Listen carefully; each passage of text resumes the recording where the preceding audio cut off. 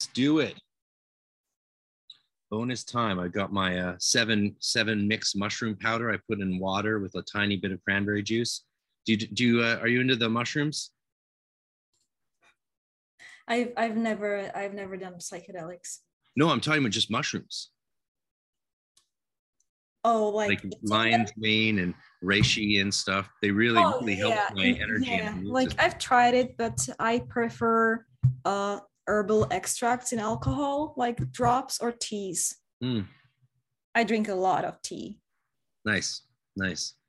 I only ever get in. The only times I ever drink tea are in UK or Ireland, and then I drink a ton of it. Oh my god! I am from Europe, so tea. You are from Europe, but what I do. But coffee's European. Coffee is Arabic, imported. But I mean, everybody drinks coffee. I'm like, that's something that I just don't understand, how people don't die drinking so much coffee. Because when I do it, I start sweating and my heart rate picks up and I just feel like I've taken cocaine. Well, that's some good stuff you're drinking then. But Turkey's part of Europe. And I hear part of Europe and part of Asia. It exists on both continents. Imagine if all we did was talk like geography for the bonus stuff. You'll be like, what the fuck? What are you doing? It's like two people who sort of know a little bit of more entertaining for them. We're not recording, right? So like you. Yeah, we're recording. It's all good. So do you have any tips and tricks for magicians that might be useful that you like to give out? I find everyone has one or two little sort of things they like to, they believe should be I'm a big proponent of journaling. A magical journal is something that I have kept a practice for always, and I always will. And it's my most important magical tool. If I were to pick just one, then this would be it. I record dreams, I record visions, omens, numerology, messages from spirits. I record every ritual that I have done. I record the manifestations of those rituals and a few other things like career goals, progress, physical health, emotional, psychological health, insights. And I have a system about it. I might actually publish it someday, because like I have been perfecting it for a long time. So this is something that I have like a hard time selling people on, because it sounds kind of old world and boring, and nobody writes with their hand anymore. But I personally would never give up my magical journal. To me, it's the tool that prevents me from losing track, from going bonkers, from just being overwhelmed. Here's my little magical ink thing and it's got a thing for the I love that. Yeah, I got that in Berlin 2018 when I was there to present at a culture conference. Yeah, it's beautiful. I had a glass quill that went with it that I loved. It was like a top quality one that I bought from the maker. And while it was stolen by my buddy in Prague, he like ripped me off and like even did a bunch of like, yeah. I've actually had pens, which I used to write spells and petitions and pacts, and I did not have blood with them because blood just, it will dry up, it will destroy the pen. But what you can do is you can mix your blood with the ink. And if you do it with blue ink, it will give it a really nasty, sinister color. So it will even look demonic. So that's another tip, I guess. Yeah. When do you think people, what's your take on the uses of blood in magic? I was just talking about this to someone yesterday on Reddit who was like, I hate drawing blood. Like, how do I do it? Do I have to do it? And that was an interesting discussion, which evolved from that, where I personally hate cutting myself, especially like my hands, because, like A, I'm a model, and B, I type every day. So why would I want to hurt my hands of all places? Yeah. It's kind of slow to heal. Yeah, But I I've seen play a lot of instruments, so I'm very magicians. careful about my hands, you know, Some like, people will use the diabetic lancet, which you can get in pharmacy. So it's sterile, and that's what people do. I will bite myself, like, in the inside of my mouth. That's how I can draw the blood easily. It's diluted, but it doesn't matter. Saliva is also your DNA. The point is to seal the spell with your DNA. So you can use saliva, you can use your sweat, you can use sexual fluids, of course, menstrual blood for women. It's pretty powerful. You can use urine, but that's usually used just for rituals of blasphemy, protection, or banishing. Some people spill rather liberate amounts of blood on everything. That's one thing that I've kind of noticed among the black magicians, like the bloodlust. Like, it's kind of creepy. Like, they really like spilling blood. To each their own. If it's consenting adults or your own, or I guess animal sacrifice, then feel free to do that. But yeah, like, it's definitely a thing out there. It can be dangerous though. Like, in Haitian voodoo, it is said that it can elicit the bloodlust in spirits, and then they will be asking for those things, which is something that you don't want. So you should be very careful, I think, and very serious about it, and only really do it for special occasions or as a sacrifice. Like, if you do this on behalf of another, like, you really want to help this person, you really want to save this person, and you want to show the spirits that you mean it, then that's another case where you would use your blood. yeah, the caution against causing spirits to thirst for your blood is one I hear a lot. And of course, when you hear it a lot, it makes you wonder, well, so what are the, give me the details. What are the details on when it's used and when it's not used? Some grimoires, it seems, maybe correct me if I'm wrong, but some grimoires call for the use of blood and sigils, and some won't. They do. It's very common. I have seen so many blooded sigils in my life. It's super common in the left hand path circles nowadays.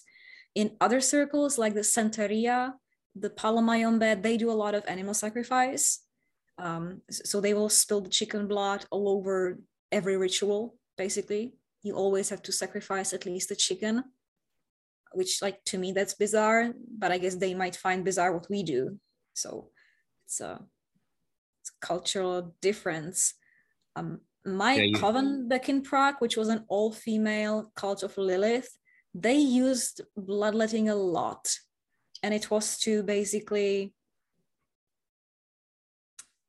evoke the powers of the bloodline, like to tap into ancestral powers to make it more powerful. Like, you're not acting just on behalf of yourself, but of everything that you carry. And how would that be done? What was the they would have razors. They would have either the lancets, the diabetic lancets, or like small razors. Like, if I were ever doing this, I would be using like my manicure tools, which are pretty sharp, and so I would kind of make a wrong move, which is sometimes happens, when you do manicure, and that's how you can draw blood. Okay, yeah. It occurs in one of the published Golden Dawn initiations, but only once. And according to one commentator in the Golden Dawn tradition, it should have been put in a different initiation, which some orders then had already preemptively figured out. But it doesn't occur often. It's not very common. I would be very careful about giving your blood in an oath to an order or to another person. If you do this privately with a spirit, that's between you and them. But once other people are involved, you will give them a very powerful fetish that can be used against you, which I guess was the point why all kinds of items were collected from the initiates back in the day, to basically be used against them if they were to betray the cult or leave the lodge, betray the secrecy. Yeah. And I mean, I have seen it happen even recently, because it's like you send some magician your hair or your blood or nails or whatever, and you don't know where it ends up, and what are they going to do with it. It's not so common nowadays, like this folk magic, just because we don't live in that traditional society where you would steal somebody's hair and, you know, bury a doll on their property and throw some war water on their door. This magic, I guess, still is practiced, but it's kind of dying out. So we will use photographs, handwriting, or just names, photographs very often. Like you can find them online, everybody has them. Just print out the picture, make a screenshot. So that's what people do. Yeah, one of the early guests on my podcast, actually, he was a guest from the old podcast before I was locked out of it. And so he came back and we redid. He's from the Appalachians, and he says it's a big problem there with practitioners putting their menstrual blood in guys' coffee to get them in love with them, and it's like a problem. It's an old love spell. Yeah. It will basically bind the man to you, and it can be to elicit lust or to maintain fidelity, like to encourage loyalty. And that's when it's also like used with pins and dolls, where you basically disempower the man from performing sexually outside of the marriage. I've seen that magic. It works. Yeah, and I think there's lots of precedent for that in the Greek magical papyri as well, right? That's old practice, I think, though that's not my realm of expertise. The basic idea is if you eat something, it becomes a part of your aura instantly. So spells and charms work through food and drink. You know, they have a lot of rationale behind them, even though they are like not super common nowadays. Another old folk spell would be for a girl to touch her vulva with an apple and then hand this apple, usually like a red apple, to the boy, which also has a significance of, like, it is said that Eve gave Adam an apple. That's how it's depicted in European art. Of course, it was probably not an apple, or like, you know, I think it's some other fruit tree in the Bible. But in Europe, it's just an apple, because that's the most common tree that we have there. And apples are connected to love, beauty, glamour, but also the other world and fairies.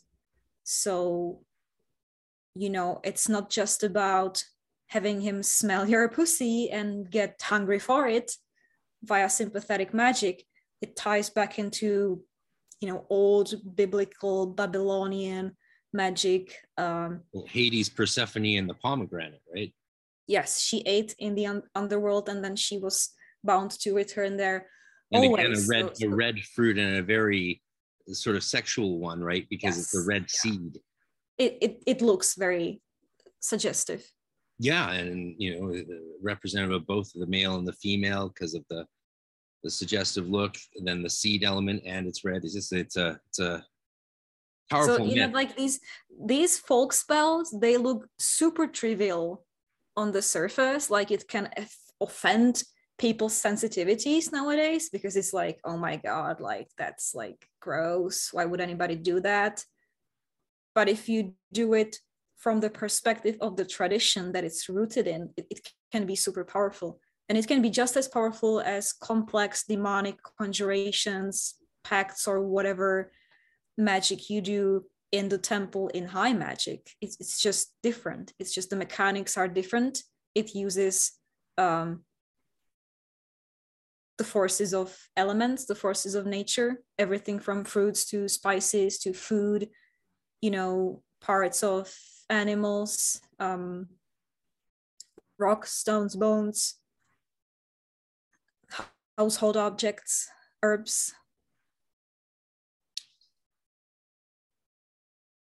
How do you protect against that stuff? What's any good tips and tricks for protecting yourself from people who might maybe don't cheat on your lady to begin with.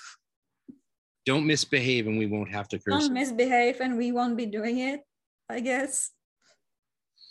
I mean, so there's a distinct male and female perspective on love magic, and I think it's just kind of unavoidable. So men perform lust spells a lot. Like they just want that conquest. Women are more interested in like getting rid of rivals, like maintaining loyalty, fidelity, or ending affair, you know, getting the rival out of it. Men sometimes do that too. I have known a male magician here in the United States, and he said that he will never perform love magic for female clients because they are frigid bitches who just want to keep their husbands, you know, sexually starved and dominate them with black magic. And he has such compassion for the poor man that he will not bind them, you know, to these women who just like are no fun. And I'm like, whoa, that's a very interesting perspective.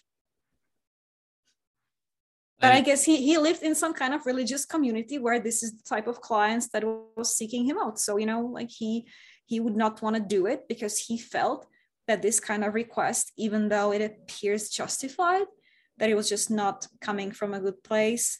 I, on the other hand, I would run into women who would be living in bigamy when they were forced into bigamy. Like their man had a different woman in another city, and he would spend a week with one and then a week with another, which is pretty crazy. And, you know, she would still have a lot of moral inhibition to basically do anything against this rival. So, you know, the Lilithian witches, they knew what to do. And a lot of times this kind of magic, it's not just about the ritual. Like it's coaching. You have to talk to the person. You have to advise them. You need to keep them calm. You need to keep them motivated. You need to keep them focused on the goal, and it's going to take months. You need to make sure that they will not lose their mind.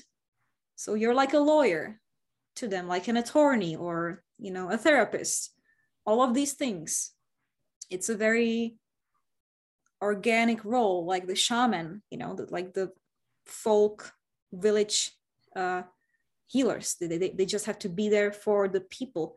It's not about somebody sending you a bunch of dollars and then you perform a spell and tell them it's done and, you know, now go and don't bother me anymore. Yeah. So no good tips for protection. I worry sometimes about my brothers and sisters on the dark path, you know, and that maybe they need to balance their focus a bit onto protection as much as attack, because I think I've done pretty good avoiding serious magical attacks in my life. Well, it is violence breeds violence. You know, if you don't mess with people, they won't mess with you to a large degree, until you run into some past life foe who will just start hating you once they see your face, and like they just won't stop. So they need to be obliterated. Yeah. Well, do they? I guess maybe. I mean, I have those foes for sure, and they've done things I can't even speak about, even on a Patreon video. Otherwise, I'll be deleted. And yet I've never done anything to any of them at all, ever. Not one bit of retaliation. I mean, it's a choice, really. You know, some people, they manage to destroy the karma by like purifying it, redeeming it. Some people will just recreate it. So like it gets sent back and forth, back and forth. I personally have been kind of on both ends. Like I've done some nasty vengeance punishment workings. They worked. I mean, those people were punished and they became better men. And then we even reconciled later. Wow. But then I kind of abandoned it because I saw how terrible these powers can be, you know, in my 20s. I was like, yo, you know, like, I don't want to go further. And then I pursued as much forgiveness as I could. And now I've kind of come around, and I realized that, you know, like you can't really forgive people if they keep doing it still. It's like, I guess you could through some mystical insight, like a lot of meditation, you could just dissolve it. But I just don't have the patience for it, you know. So I'm just going to take it and throw it back at them, because I'm not going to sit here in an asana, while dealing with trolls, haters, stalking, spying, blackmail, threats, and all that shit. Yeah, and that's the nice stuff. Yeah. I guess I've definitely been on the dissolving the karma path, as you would say. It's an investment in your future, because see if you manage to defeat the enemy in this life, bring them like real loss and humiliation, make them end up in prison. They will likely spend years in that prison hating you and recreating this pretext for when you meet next. And when they see you next time, they will not, they may see it as like, oh yeah, I was a dumbass, I got what I deserve. They might be full of that vengeance still, and they will see you and their soul will recognize you, and they will be like, I spent my entire life back then in prison because of this motherfucker. Now I want to do something terrible to him. So, like either they will wisen up or you will wisen up at some point, or it will just continue on endlessly. Yeah. I think I'd rather not dig two graves if I don't have to,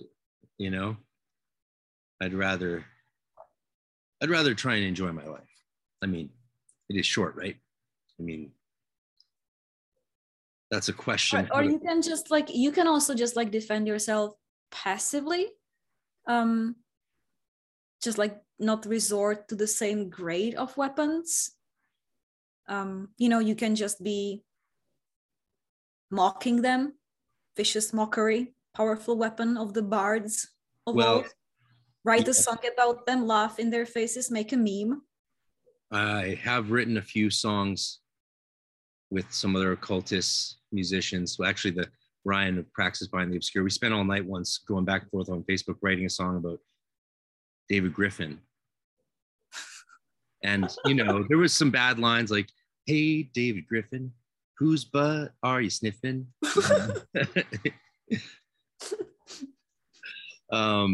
And maybe we should record that at some point with better lyrics. But mockery is good. I like that. I like mockery as bardic magic. That is something I should own more, because I spent over 10 years as a professional musician and in the Celtic genre. That's your path. I mean, maybe you were even a bard at some point. So, they say that they were feared, because if they made a very good song about someone, a mocking song, that song would be still sung centuries and generations after their death. And that's all that people would remember. David Griffin sniffing somebody's ass.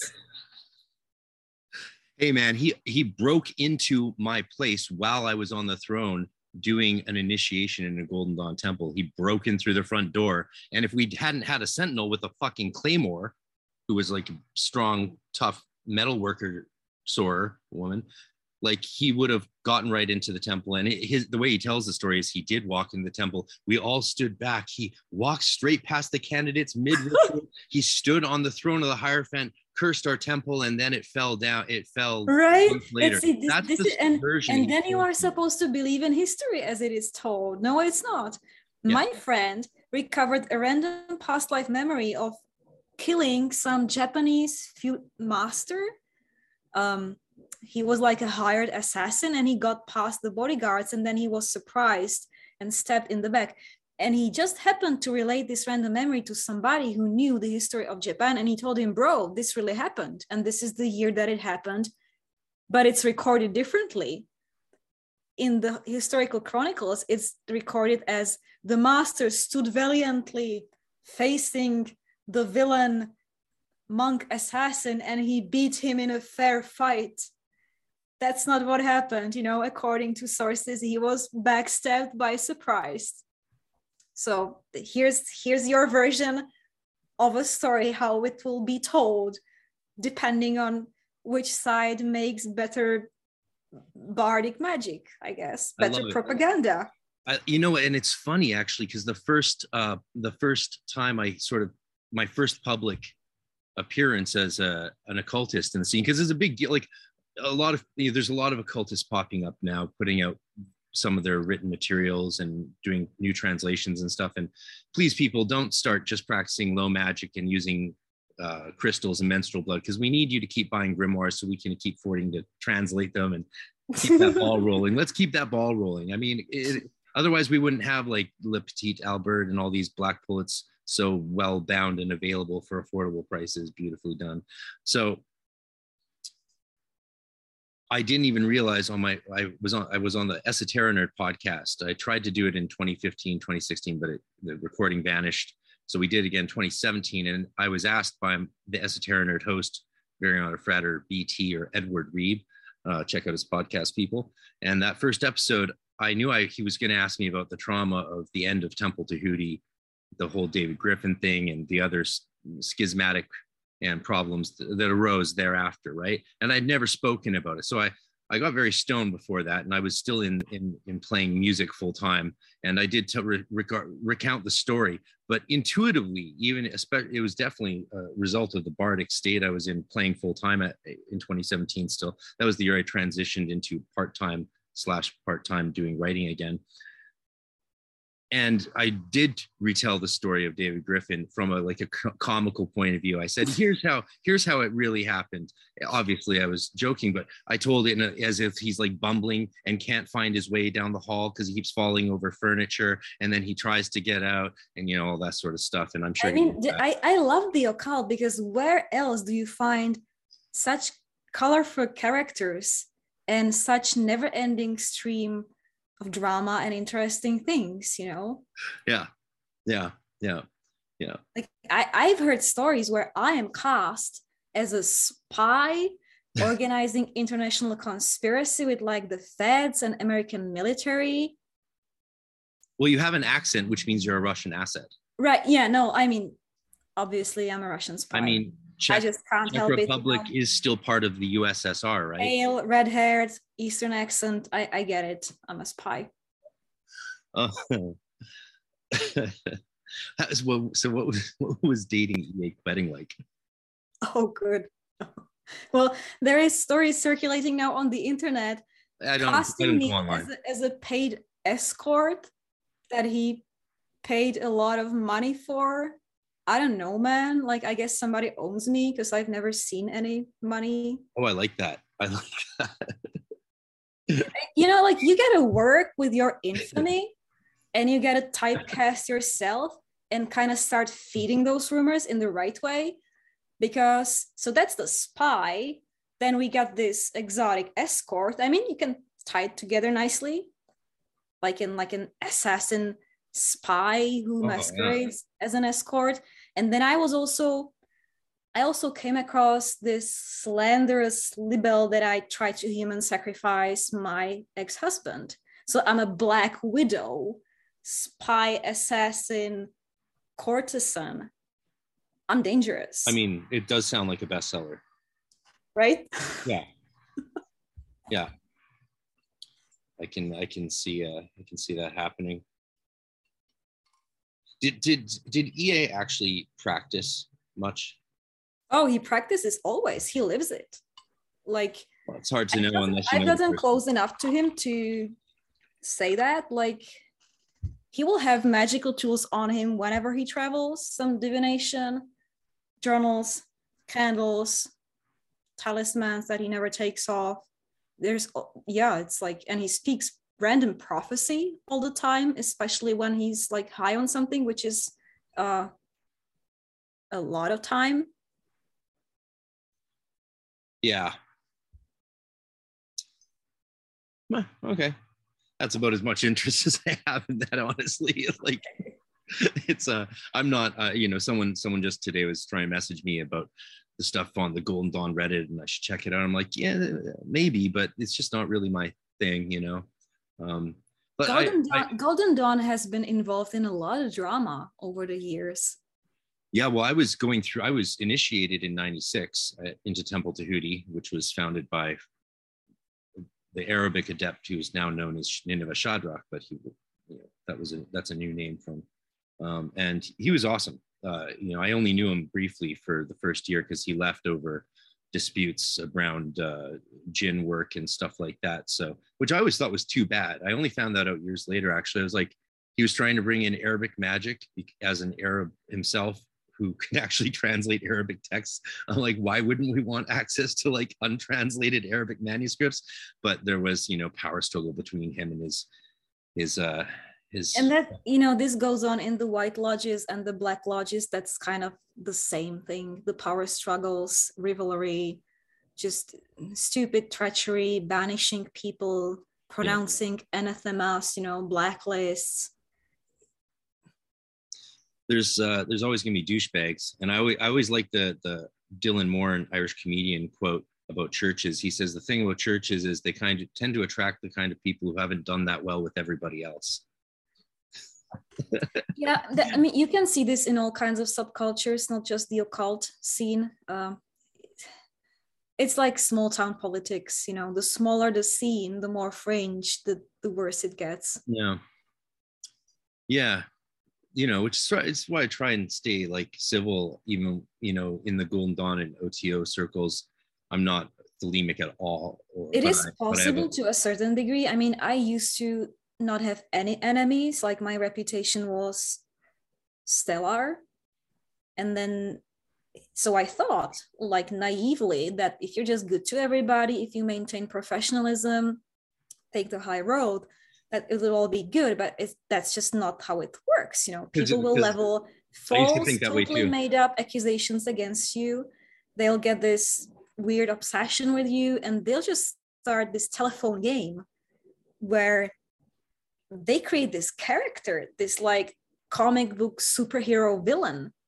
Yeah. Anima, Noira, and I'm like, whoa, like, I totally understand why they want to hear more about this character, because it sounds freaking badass. Yeah, that is the thing about rumors and reputations. They do tend to make people way more badass than they actually are. It's like I run into people, and like when they see me in person, they're like, oh, I imagined you be taller or more of a brunette. I'm like, bro, like, you've seen my photographs. How can you be disappointed in me?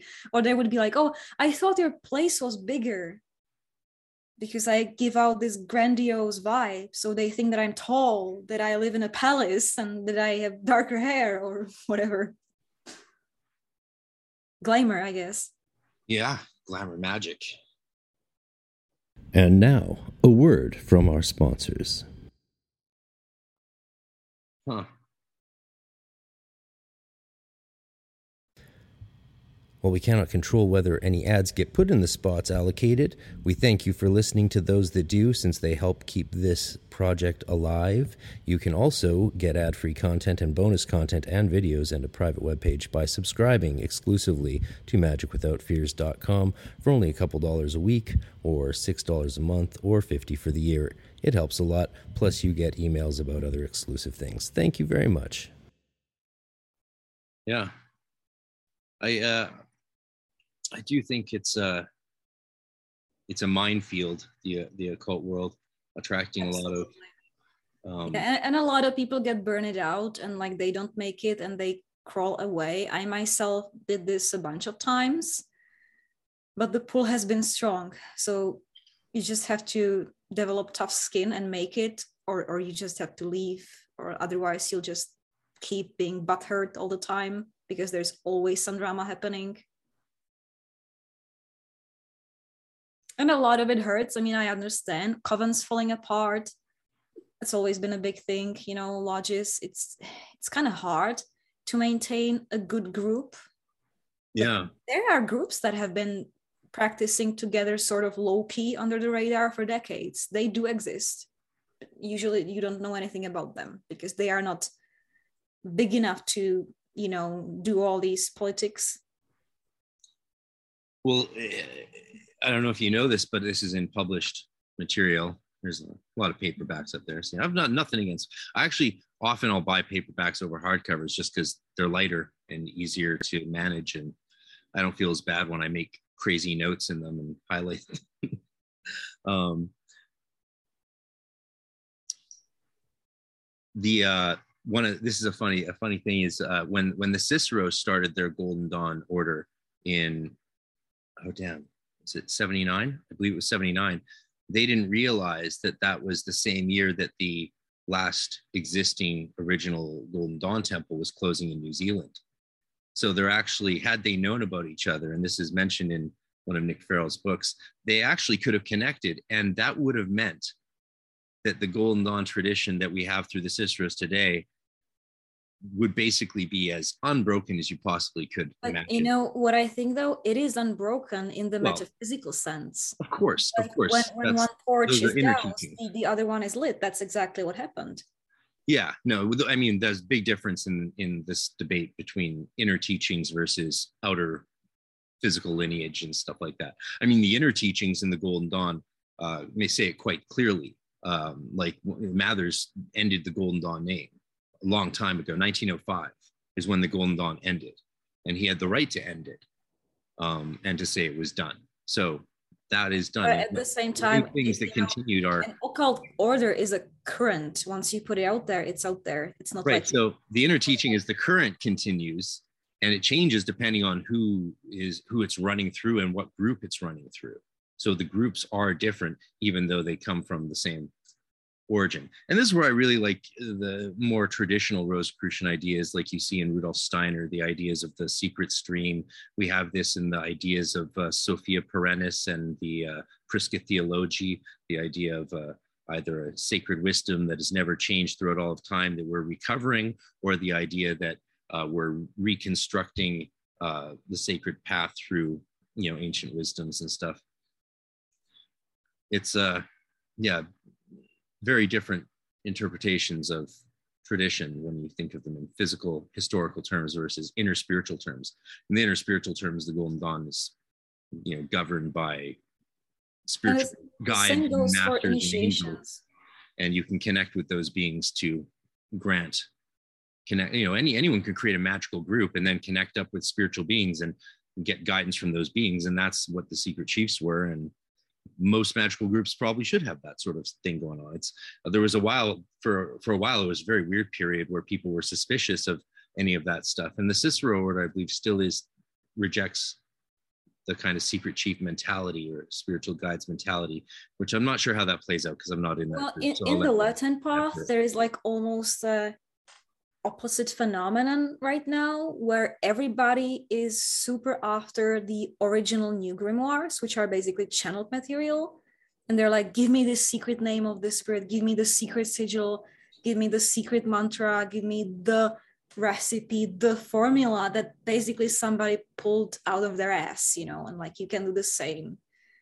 And maybe there is a reason why the traditional formulas should be used, because they have been tested. You don't know what this black magician who channeled this grimoire pulled up from their ass, or if he, and this is where we get to really dark territory, let's say that the grimoire that they produced is not what it presents itself to be. Let's say that it's an intentional, misleading piece of intelligence work which will redirect the power of everybody who works with it back to you. You never know. Like, do you trust some black magician mofo out there who put out a book that promises power? Do you really trust him that he's out there to empower you or himself? Well, that's the thing. There always will be people out there who do, like that 18-year-old kid in the UK. That's the subject of the movie that I'm releasing in exactly 1 week. It's the whole scandal. Jeez, you should have said that on the main podcast. Oh, yeah. You can point out your listeners to it, or maybe we can, I don't know. Yeah. I've just released the 4th trailer, The Lord of Lies, story of E.A. Koetting. It recounts his controversial persona and the satanic murders, and then the censorship where he basically loses his entire social media empire. So this is what the occult community has been pretty much talking about last year. So I decided to, compile all the clips and make it into a movie. I think that's a good idea. You know, now that you mention it, I think, yeah, I might have heard something about that, or from you maybe even. I don't know. I don't know how much interest is it going to generate, and like how fringe, like, because that story has reached the press. Like it doesn't happen very often that a story reaches this level of media coverage on both ends of the Atlantic. The British press was the one who picked it up the first, BBC, and then it was on other British media. Vice was in on it, Fox News. It's a real crime one. channels, big true crime channels on YouTube that's got like 500,000 subscribers. So it did ripple out pretty far and wide. Yeah, I would say further than any other occult related scandal in my life. Well, yeah, I mean, the Damien Eccles thing happened when I was young, and of course they thought it was an occult slaying, which it wasn't, obviously. And let's not forget about Varg Vikernes and the church burning in Scandinavia, the black metal, the black magic milieu. Yeah, well, we just had where I grew up here, we just had three Masonic lodges burned down, and a bunch of churches across Canada. But it wasn't for occult reason. Well, it was sort of for occult reasons. I mean, if a Mason buys into the conspiracy stuff and is like, free the children, and starts burning down the buildings, like, if you think there's children in there, shouldn't you free them first before you burn down the building? I don't really believe. Yeah, I'm not a big fan of tearing down buildings or burning buildings or burning books, Yeah. Yeah, no. So yeah, a film coming out on the EA Koetting story. I mean, it's funny that I had no idea your relationship with Matt. Yeah, I mean, I didn't talk about it because like there was no reason to fuel up more drama and infamy, but it kind of has taken on a life of its own. So like, yeah. I mean, 1 minute you're just dating this dude, and the next minute, yeah. The next minute you're a human sacrificing spy courtesan who is linked up with international press, secret services, and the military to take down his empire. Yeah. There is a lot of drug abuse in black magical circles, and that I think explains the grandiosity of the rumors that just happened there, because it's pretty crazy. And paranoia also, like you wake up one day and somebody wakes up telling you, oh, I spoke to spirit this and that, and they told me that you worked against me, or like you caused some misfortune in my life, and they take this as a fact and they throw this accusation on you, or they just block you and they start telling this to other people, and it's accepted as a fact, even though it's just like somebody's claim, like Satan told them in a puff of smoke, in a meth cloud. And then you get other people who are all triggered and insecure and paranoid and scared, and everybody's threatening each other. It's like a bad movie. A bunch of tweaked out magicians, all like paranoid. Like me, I into it, and if you start getting scared, and if like you're not sober or you get some unresolved trauma, I swear you can scare yourself to death. Like, I'm surprised that there's not more people who are like dying or killing themselves in this community. That's an interesting fact. I wonder if there's I wouldn't be surprised if there's actually a lower suicide rate amongst magicians, because even I would say that it must be higher. They just don't succeed with the suicide. Oh, okay. You think it's just Lucifer rolls back time or brings them from the dead. I've talked to people who like have tried to overdose 24 times during 1 week and they just could not die. I've talked to people who were run over by a car and then they woke up and like time was on a different timeline. People who had clinical death and they came back. It's just weird. Like, it's weird. Like, black magicians often wish to die because their lives are like so on the edge and so miserable, they just can't. Well, I'm feeling And very... they spend a lot of time trying to kill one another too, which kind of slows down the progress of the Black Lodge, you know? Yeah. You know, I did at that time watch, I did watch 2 full live streams of EA's, and obviously not my cup of tea.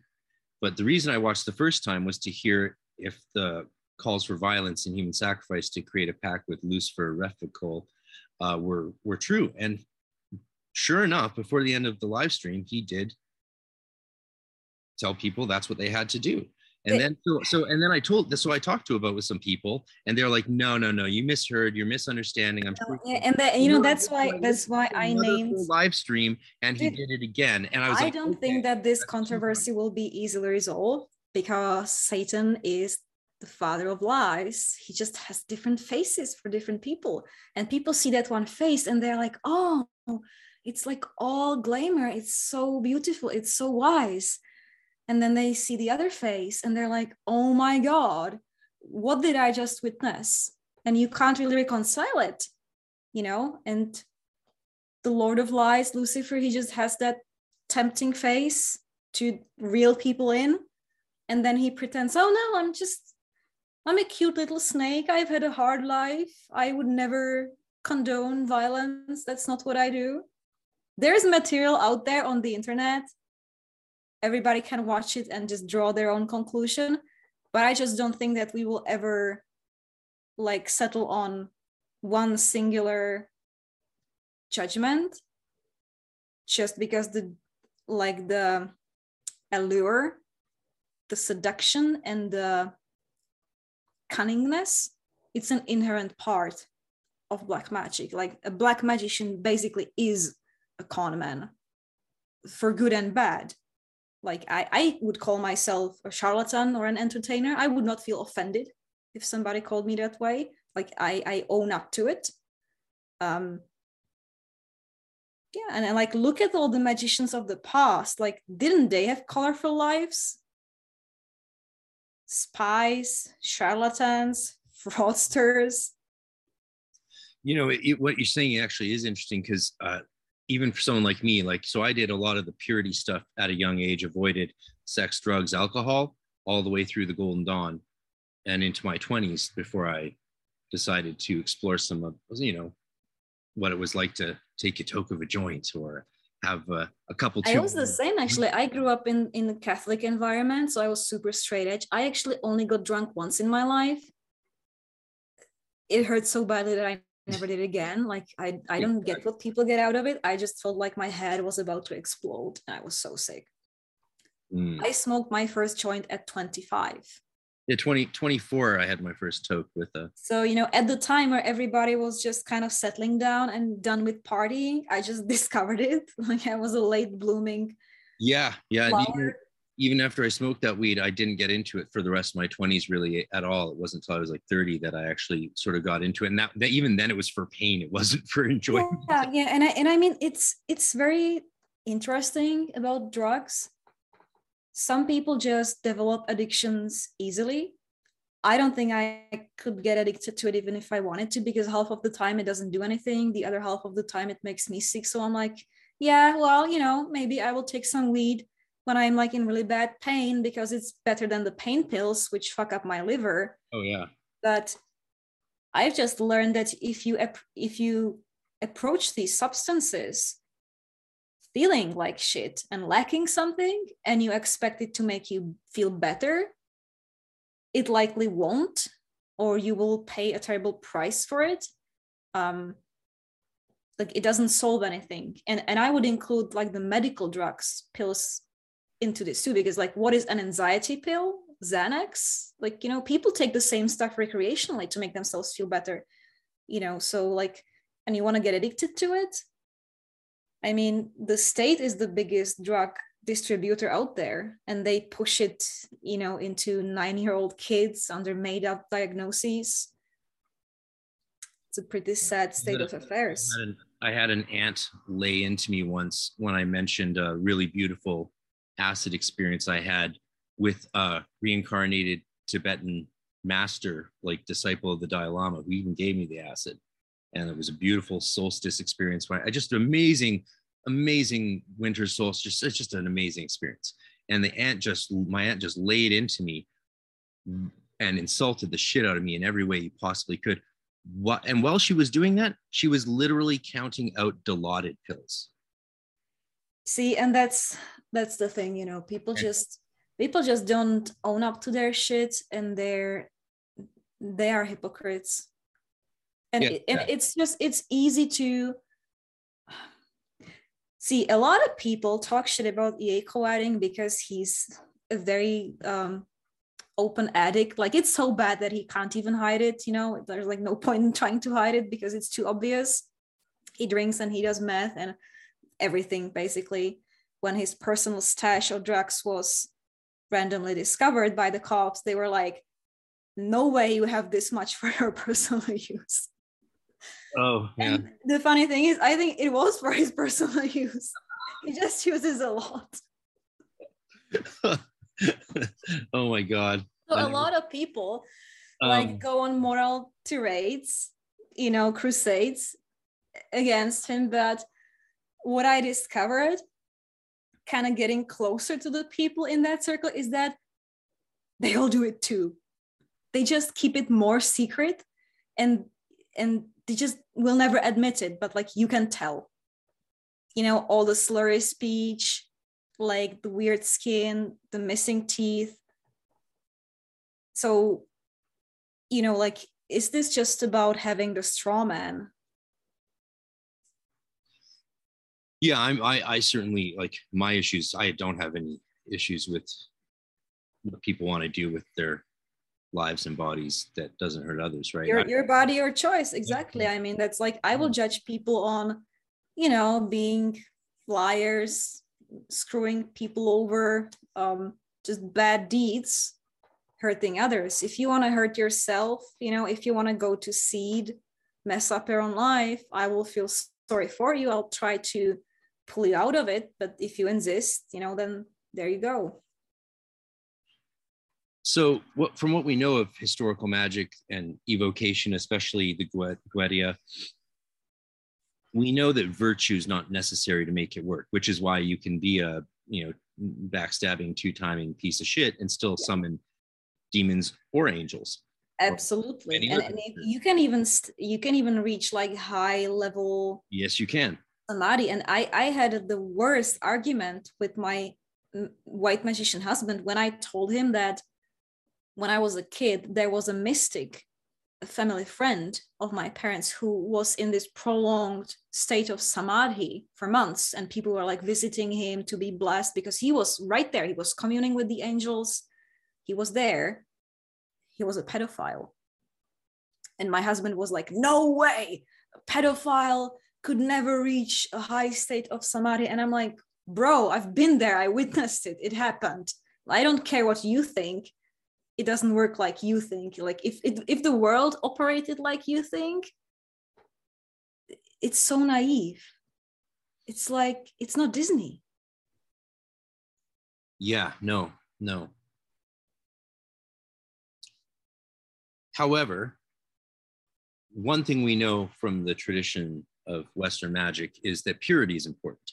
Virtue isn't for the operations to succeed, but purity is. Yeah, so, purity of thought of the operator. Right, like, so abstaining from sex and drugs and these sort of things leading up, especially in the day, 3 days, 7, 14 days up to a major evocation, especially, and if maybe not primarily, but especially if you're going for some form of physical evocation or manifestations at all, right? You really want that purity. I've always found it like it doesn't make sense then how you could be a serious practitioner of the Goetic arts or of any form of evocational arts in modern Western magic, in the history of Western magic, while being so fucked up all the time. I mean, the thing is, the drugs, they act as gateways. Like, they open the portals in their own way. They make it easier to reach out beyond the veil. but they also make it very unstable, and it damages people's mental health. So then they can't differentiate between their delusions. A lot of paranoia. I think that's also why like everybody is constantly about, defense and curses and protections and all that. And it also prevents you from dealing with more deep-rooted issues like trauma. It covers it up. So it's just a bad choice because it disempowers you in the end. It makes you vulnerable. It makes you overlook your weak spots. It makes you feel powerful when you're not. And a sober magician will always beat an addict magician. I would bet my life on that. Maybe that's my last false pretense that I operate under, but I just believe that firmly. No, I think that's been proven by my experience.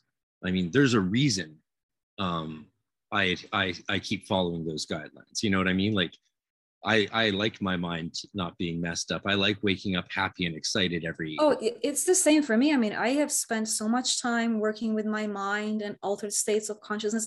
I just like the command of my psychic powers the way they are, and substances just mess with it, mostly just in a bad way. See, last time I got really stoned, I remember feeling angry because my higher self, my soul, was fully lucid, and it was like, Noira, you're dumb. Aren't you ashamed of yourself? Like, you can't even speak properly. You're laughing like an idiot.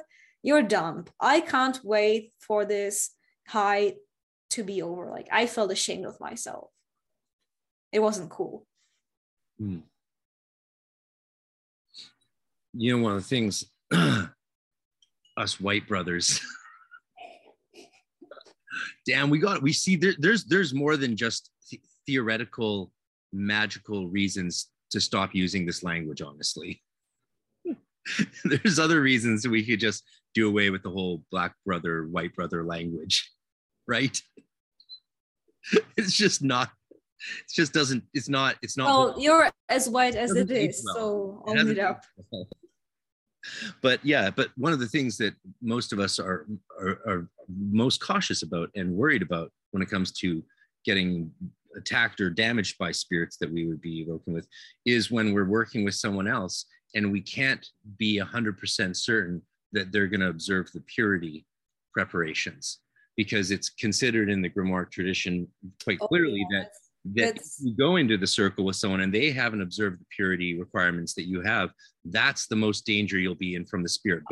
I certainly agree that from my experience working with a coven, different practices, but if a wrong person ended up there at the wrong time and they would be, let's say, under an attack, a curse, bad mood, in pain, or just something wrong with them, it can destroy the entire setup. So it's very important for everybody to be on the same boat and just, not allow people in there who would mess it up, or like, and if you can't go through with it, then I guess do it some other time. These things, they have a way of just, happening on their own pace. And the right people will come together at the right time. You just need to be observant and do your part. Yeah. That's usually when I lose potential magical partners, is when we discuss preparations and they realize what I'm talking come about. On, are people and such pussies nowadays? Like, you can't put in this much effort and you want to become a magician? Go see a show if you want to see magicians. Well, and then I end up then working alone most of the time, because I'm like, can you handle 3 days of abstinence? And then they're like, or do you have to watch porn every day? And then they're like, well, yeah, like, can you avoid watching anything with death on TV or cut death? Like, fucking purity, get in a pure state. If you don't know what that's ever been like, I recommend you try it just to feel it, right? The answer usually is something along the lines of, well, I take a more chaos magic approach. So You want to do you want the results. That's a very different want the path. I results mean, very their spells electronically, but you work, don't want to do sigils the work, it works, but it's just that's just not what me and you are doing. I've used chaos magic, but it's God. To me, it's a way of thinking that is endemic to all advanced magical thinking. Like, there's the lesser mysteries, the outer orders of structured elemental workings, and then you move on to the greater mysteries of planetary workings. But you do get to a point where you start more and more embodying in your magical universe the roles that you take on symbolically and spiritually, whether it be Osiris, Horus. Yeah, I mean, they don't want to get involved too deeply. They just want to do it like a method acting. Like, I get into the role, I get out of the role, which is in theory a nice idea. I just don't think that that's how it works. To me, as somebody who lives with two demonic pacts, I can't believe in chaos magic. It's not like it exists one day and then the next day I decide it doesn't exist. Yeah. I have Lucifer take over my friends and possess them physically and speak to me through them. I think chaos magicians would crap their pants if they ever saw shit like that. And try telling me that that's just like subjective reality that you can alter, on a whim. Right. Yeah. Yeah, it's definitely not all in your head. No, I have seen manifestations of, I've seen some crazy shit. Like, when I flew in to Las Vegas last month, the airport in Florida got almost evacuated. The fire alarm went on 3 times. Then when the plane was finally loaded up and all the people were boarded, something happened and then it stood on the runway for 2 hours. So, I have seen the Lords of Opposition work against me. Like, I know how Anima works, what it looks like. I know what it looks like when, magic happens. It's not subjective. These events can be photographed and they are out of the ordinary and, they follow a certain pattern. Yeah. There are glitches in the Matrix. For sure. Yeah. Well, thank you. This has been a wonderful bonus segment. I'm sure people will be very pleased. I hope so. I know I was, so that's all that really matters. We had a good time. Yeah, great. This was awesome. Thank you. I hope we can touch base in the future, maybe once your film comes out and we all watch it. And sure. No, send me a link. I will share it. Yeah. Cool. Anything you can think of you want to talk about, or any questions you want to ask me before we go? I just want to invite everybody who's been enjoying seeing me to my YouTube live stream twice a week, Mondays, Wednesdays, 9 a.m. Pacific. Join the Moonday Dark Arts or the Devil's Disciples. All right, folks, you know what to do. I'm so bad at endings. I don't know how to do it. Anyway, this has been great. I hope you have a lovely day in Vegas, baby, Vegas. Thank you. Remember, you're so money and you don't even know it. You know that film? You must. Maybe you don't because you're from Prague. No, I don't. I'm new here. Okay, so you got to watch the movie Swingers. It is hilarious. It is genuinely hilarious. Like, yeah, just trust me on this. It's one of Jon Favreau's first movie and Vince Vaughn's first movie, and they made it together, and it's fucking hilarious. Well, thank you. I will leave you with that recommendation since you're now a Vegas resident, apparently. So, yeah, live long and prosper. Shalom. Peace, my dark sister. Many blessings from the white to the black lodge. Likewise. Yeah. And go check out the 3rd season of Twin Peaks. Yeah, you're going to love that. Jesus, you're going to love that. Crazy. All right. Thanks for watching, folks. And thanks for being on the Patreon. It makes all the difference. diving deep into the practices and reality tunnels of the esoteric and the occult, check out Praxis Behind the Obscure podcast, where I interview practicing occultists, do book reviews, and much more. Check us out on YouTube, Red Circle, and many other podcast platforms. Hermetic Science Enterprises is a publishing company based in Scotland, UK, that specializes in Western esoteric printed literature as well as educational videos. With various imprints under its belt, its roster consists of grimoire tradition literature, alchemical works, Golden Dawn tradition books, and the several texts and videos originally belonging to the philosophers of nature. Besides its downloadable videos and standard hardcover edition books, Hermetic Science Enterprises also produces beautiful and precious limited fine edition books that are true pieces of art. For more information to order any of its products, please visit www.hermeticscienceenterprises.co.uk. That's hermeticscienceenterprises.co.uk. And as a lot of you know, I've talked with the publisher Lenny on the podcast before, including a 6-hour epic extended version on the Patreon, and seen the fine edition of his new grimoire of Scott's Discovery of Witchcraft, which is only available for purchase up to 50 limited copies till the end of May, I believe. So check it out now, hermeticscienceenterprises.co.uk.